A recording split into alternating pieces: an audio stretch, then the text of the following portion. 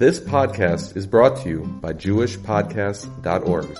Start your very own podcast today at JewishPodcasts.org. Hello everyone, welcome to the Fascinating Insights podcast. My name is Yeshua Alt, and welcome to wherever you may be listening from, whether you're listening from the United States, from Israel, from France, from Belgium, from England, Russia, wherever. We are happy to have you here. If you would like to receive the weekly Fascinating Insights articles, please send an email to yalt3285@gmail.com, yalt3285@gmail.com.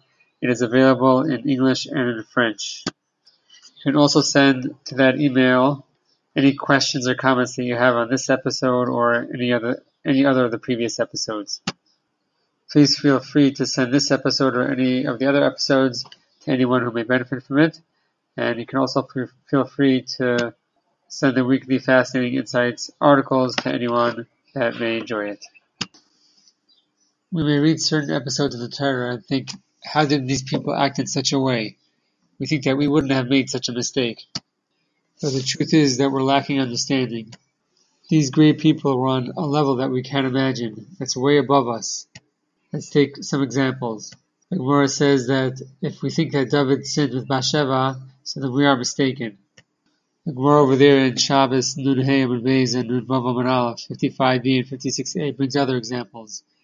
The story with Ruvain, with the incident with Bilhah, which is brought in Bereshis Lamed Hey Chav Beis 35:22, and the sons of Eli regarding adultery, and the sons of Shmuel concerning taking bribery and perverting justice. But the point is that we cannot grasp these people and those situations. We also have the Gemara in Sanhedrin Kuf Beis Amud Beis 102b, where the Gemara says that Rav Ashi asked Menashe that if he's such a learned person, so why did he worship idols? And he answered that if he, meaning Rav Ashi, were living in the time that Menashe was alive, he would have lifted up the bottom of his garment and ran after me. Me referring to Menashe. So we cannot compare ourselves to those situations and those people. Those people were way above us, and they lived in a different time with a different Yetzer Hara, and we don't even know what their calculation was. Another story that comes to mind is Yosef and his brothers. The truth is that they acted l'shem shamayim, they acted for the sake of Hashem, although we might not be able to understand it. This is alluded to in the pasuk over there in Bereshis Lamed Zayin Yud Beis 37:12, where the pasuk says, "Vayelchu echav liras es tzayin aviyim b'Shechem." His brothers went to pasture their father's flock in Shechem. And the word B'Shechem, the commentaries point out, is an acronym of B'Shechem is Beis Shin Chaf Mem, is Baruch Shem Kavod Malchusai. That everything that the brothers of Yosef did, although to us it seems unthinkable, but the truth is they all acted in accordance. They had acted for the sake of Hashem. Right? B'Shechem is the Rosh Tevis of Baruch Shem Kavod Malchusai. We also see this idea by the Mesonim. In Bamidbar Yud Aleph Aleph 11:1 in Bamidbar, it says over there, "Vayihi ha'am kimesonim rab ba'aznei Hashem." The people took to seeking complaints. It was evil in the eyes of Hashem. So if we look closely in the pasuk, it says Ra ba'aznei Hashem, and it's interpreted that it was evil in the ears of Hashem. But if we were around at that time, it would seem proper to us. It was only on their level that they acted that way, and it was a problem on their level. But if we witnessed it, we would think that it would be proper. Another place we see this is by the Meraglim. It says in the pasuk over there in Yud Gimel Lamed 13:30 in Parsha Shlach, it says, "Dale v'yarashnu oisa ki yachol nuchala." We shall surely ascend and conquer it, for we can surely do it. And if we take the end letters of Nala v'yarashnu oisa ki, it spells the name of Hashem, Yud and a Hey and a Vav and a Hey. Nala v'yarashnu oisa ki. Similarly, the first letters of Yeshvehi v'chol ha'am, which is found also in that parasha, This is two psukim later, pasuk lamed beis 32. It says over there, Yeshua hi v'chol ha'am. And over there, we also see the name of Hashem, Yud, and Hey, and above the Hey, in the initials. Yeshua is a Yud, He is a Hey, V'chol is above, and Ha'am is a Hey. An analogy to help us understand this is the following.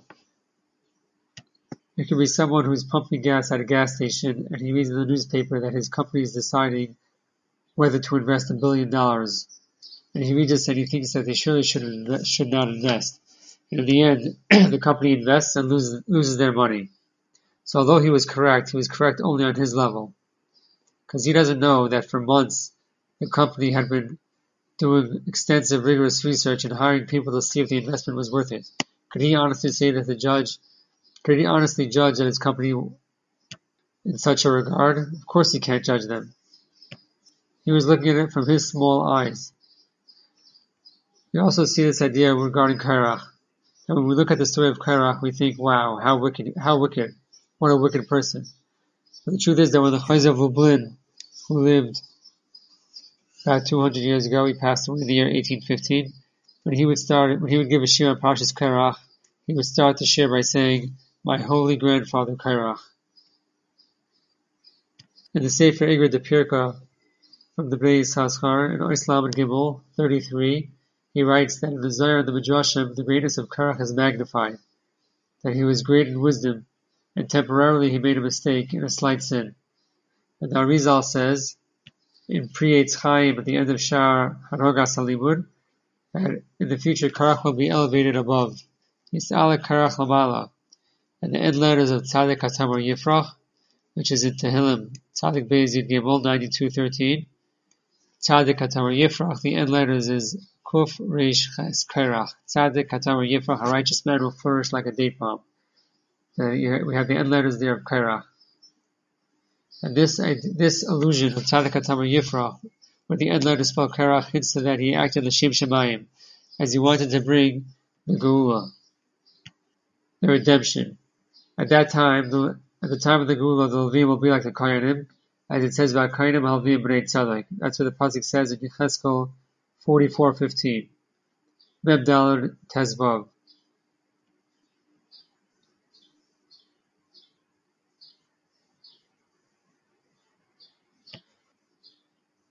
Korach's claim was that in the future we will be all equal. As it says that in the future Hashem will make a circle for tzaddikim, where Hashem will sit among them in the middle. That's what the Gemara says in Titus Lamed Aleph Amud Aleph. And you can look this up over there in that Gemara. So, in a circle, everyone is equal, as at an equal distance from the center, which is where Hashem was. That's Hashem, which is where Hashem will be.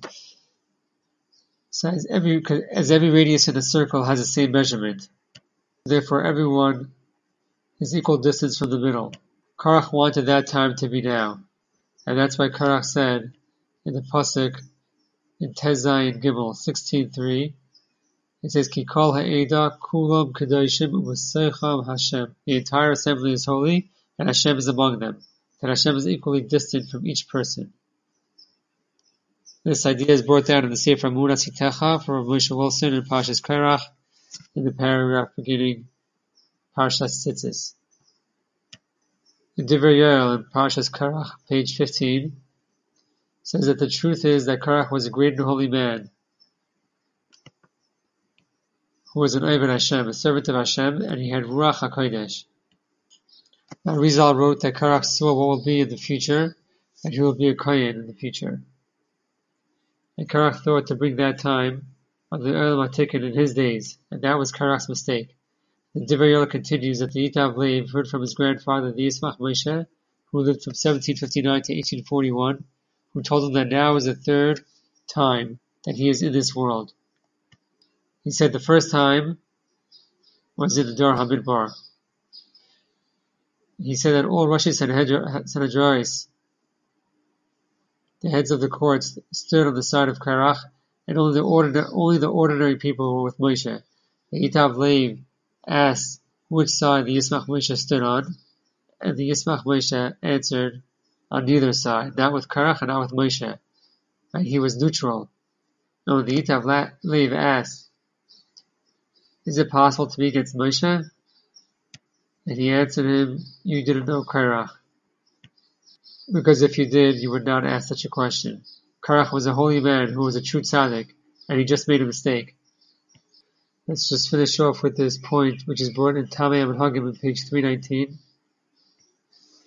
It says that there was once a tzaddik who would say Tashlach alone, and once a man followed him secretly, and while the tzaddik was reciting Tashlach, he realized that this person was there.